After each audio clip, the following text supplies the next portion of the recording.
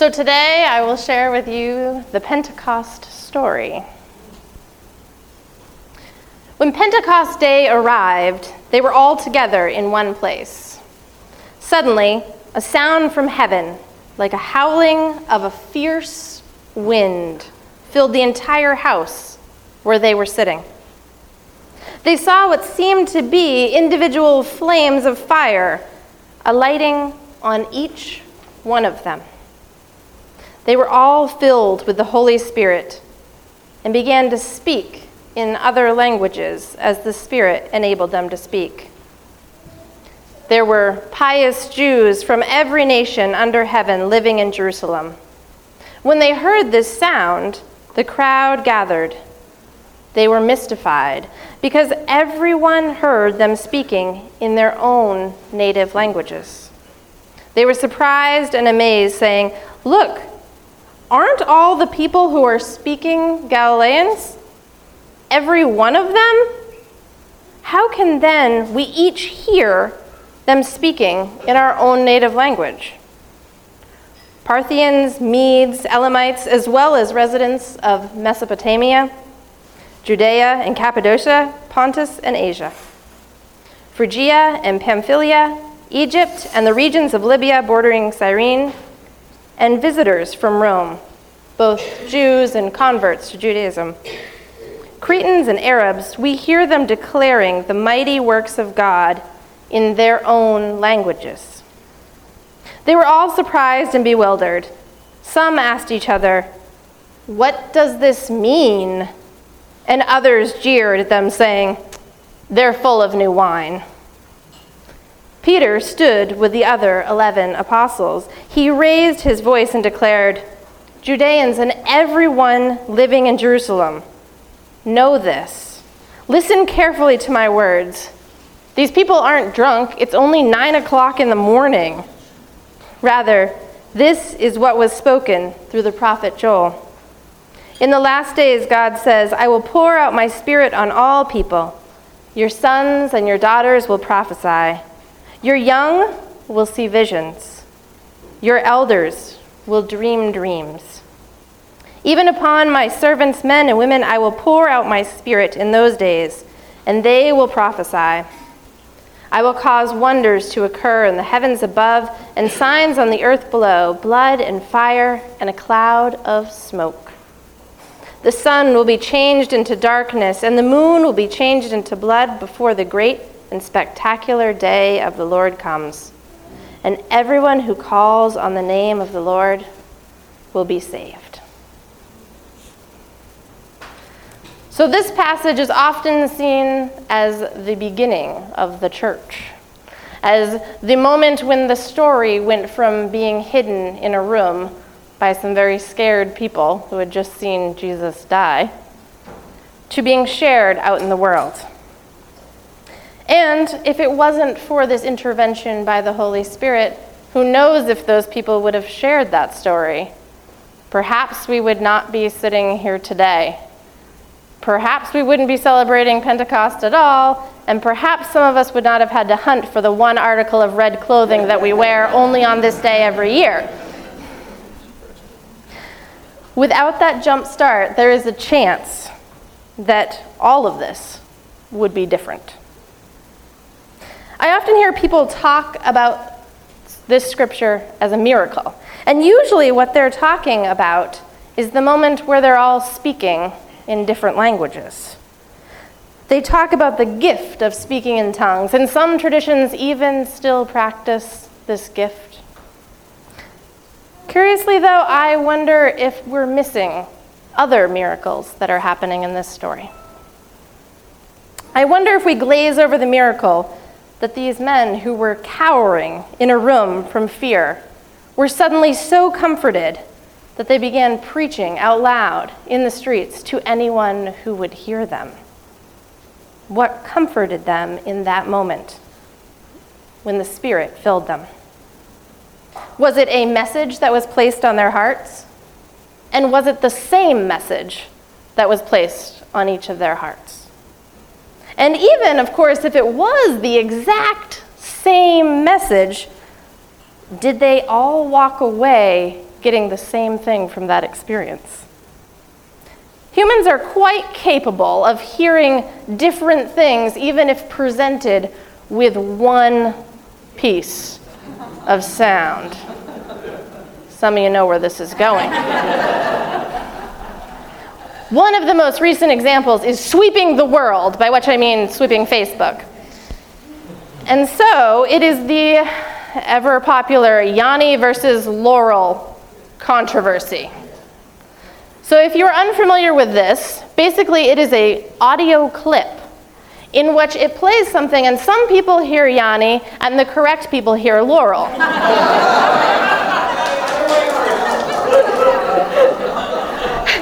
And so as a little experiment today, I'm going to have you listen. So let me know what you hear.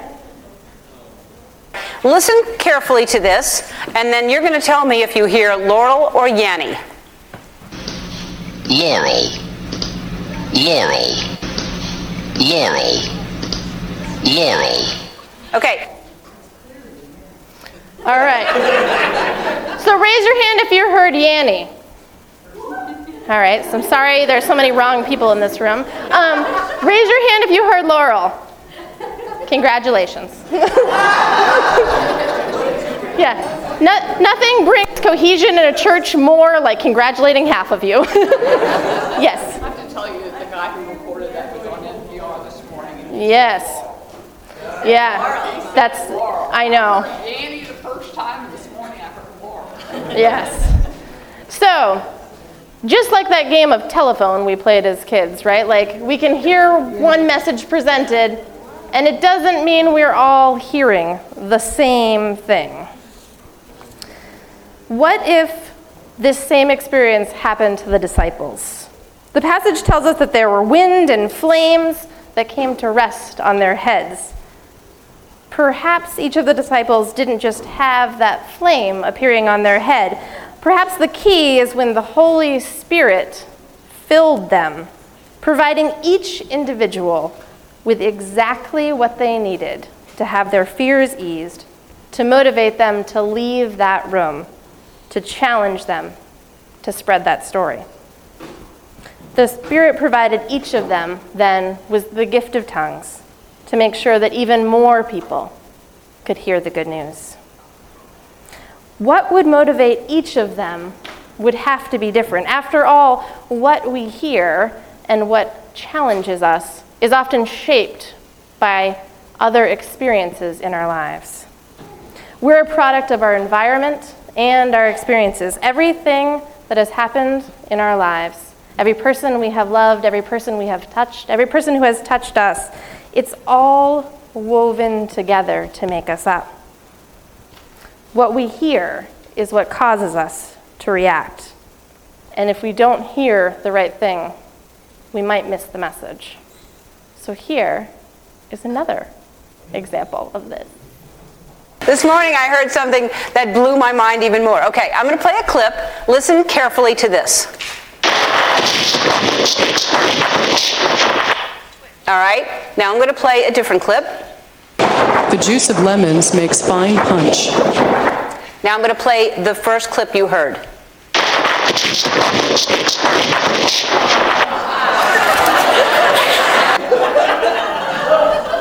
Right? Without that second piece, the first piece just sounded like static, right? Did anyone hear anything in the first piece? You're all trying desperately to do so? I went back and played it again because I was like, that's not the same clip. I would have heard that the first time. No, you can hear it the first time once you've heard the second piece. So perhaps the Holy Spirit, when challenging the disciples, used the experiences they'd had to help them read into this new wisdom. This more personal touch of God, this way of looking at people as individuals and reaching into their lives to make change, that is what I see most in my ministry. I don't see the Holy Spirit issuing blanket statements or rules that everyone follows. I see the Holy Spirit taking into account experience, inner wisdom, fear, doubts, and gifts and breathing into each person whatever they need so that they may hear and be relieved. So as I told you before, I am a hospice chaplain. I work in an inpatient facility. For those of you who are not familiar with hospice, basically, to qualify for hospice, you have to have 6 months or less left to live. And when you qualify for hospice, you sign up saying that you're not going to do any more invasive procedures. The only things that are going to be done are things that will keep you comfortable. And so, nurses, and doctors, and social workers, and a chaplain all begin to appear in your house to wrap around and care for you, or to care for your loved one as a whole person, and to ease that time at end of life. Now, there are some people who their symptoms become too intense that they can't be managed at home. Perhaps they need IV medication. And so those people go to an inpatient facility. And that is where I work, Gosnell Memorial Hospice House. And so my patients, when they come in, are often near the very end and often in the midst of a crisis. Now, the social workers are great. They help with any kind of financial things, any kind of family dynamic things, any kind of arrangements that you should need. The nurses are great. They'll help with medication to ease the symptoms, perhaps help the breathing, to help you feel less pain. The doctors oversee that all. The aides come and they help you with all of your personal care. And the chaplain, my job is spiritual care. And that is the hardest job description on the planet to describe. When I walk into a room, I have some people who say, I'm an atheist. I want to stay that way. And I always say, okay. So if religion brings people joy and comfort, what brings you joy and comfort?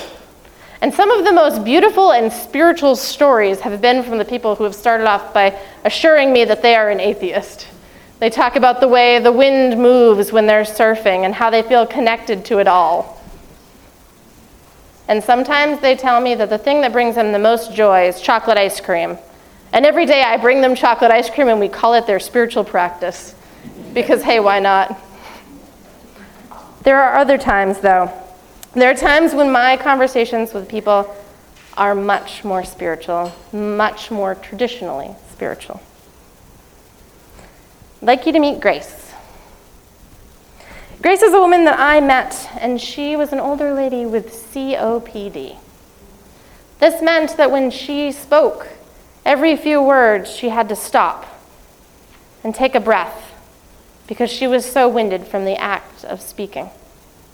And so I sat with her, and the first thing she said to me was, you know, I'm not afraid to die. Now that's a pretty bold statement. I said, tell me more about that. She said, when I was a child, we lived with a huge field. And one day I was out running, and I was running as fast as my little legs would carry me. And there before me was a fence. And as every little kid does, I had not paid attention until it was far too late, and I was sure I was about to hit it. There was no way to stop, and I wasn't going to clear it. And then I don't know what happened, but I felt like I was lifted up, and then I was on the other side. And she said, I ran home, and I told my family and all the adults in the room, God just picked me up so I didn't hit a fence. And of course, they all said, that's great, I'm sure, that's terrific. Do you need a Band-Aid? Much like the disciples in the story who get dismissed for being drunk. She was dismissed. But she said, I know it was real. And later, when I was pregnant, I was 6 months pregnant, and I was in my car driving, and a car came hurling towards me. And she said, I was so calm. I remember thinking, we might both die. But I remembered that fence. and I was lifted, and I survived, and this is my daughter. And I smiled at her daughter, who was bedside, who smiled and said, I'm pretty glad she was lifted too. And Grace said, you know, it's going to be okay. Because I don't know what it looks like after I die. But what I do know is that when I die, I'm going to be lifted again. And I'm going to land safely. And that is the most beautiful image I have ever heard somebody describe their death. It's not uncommon for people to share these stories with me because if you've only got a limited time, you don't have time for talking about paint colors. This is Peggy. Peggy was one of my people who initially identified herself as non-religious. And in fact, she was non-religious and did not want me to talk religion with her. And I said, all right, then what do you want to talk about? So she talked about her kids, and she talked about the weather, and she talked about gardening, and she just talked. And then she said, I am terrified of dying. I am terrified that I am leaving my family. I am terrified that there is nothing beyond here and that it ends. And I am so scared. As her disease progressed and we continued to meet and talk, she began to have visions. This person who was so staunchly non-religious began to see angels. And so she described these visions to her daughter, who then drew them. I'd like you to see Peggy's visions. This is her being held.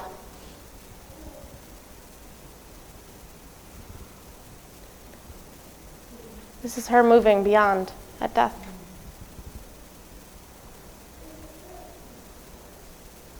This is after she has died, and the people on earth are caring for her body.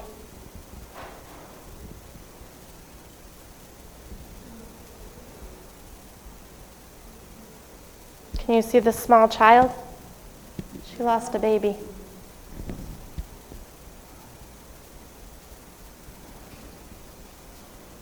She is being lifted.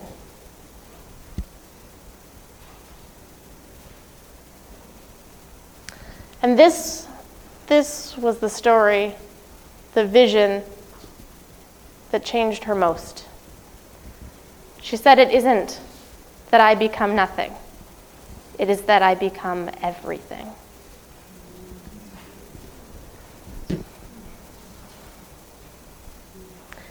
These visions, these were exactly what Peggy needed.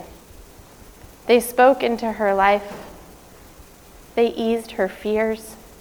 They brought her peace. They brought her family peace too. And when she took her last breath, I was thankful for the way that God had worked in her life.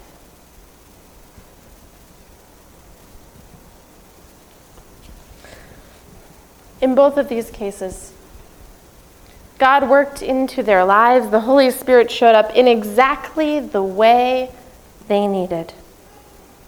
The way they needed to break their fear so that they could then be at peace. Just the same way the Holy Spirit broke into the disciples and changed their fear so that they could go from that room to share their story. I'm not sure what each disciple was comforted with. I'm not sure if the message was the same, but the interpretation was just different. But what I am sure of is that it was exactly perfect for each and every one of them. After all, they did go and preach. So if the Holy Spirit can speak to each and every one of them in just the way they need, and if the Holy Spirit can work in the lives of my patients, even the ones who dig their heels in strongest and say, I don't think there's anything, then surely the Holy Spirit is working in the lives of each one of us. And it could be anywhere. It could be through a conversation with a friend, it could be through a song, it could be through your work, it could be through a beautiful sunrise. But surely, the Holy Spirit is speaking. So I leave you with 2 questions. Where is the Holy Spirit speaking in your life? And more importantly, are you listening? Amen.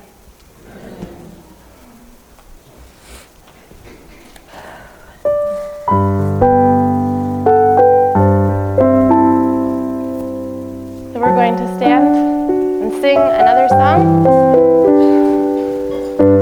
I invite you to all join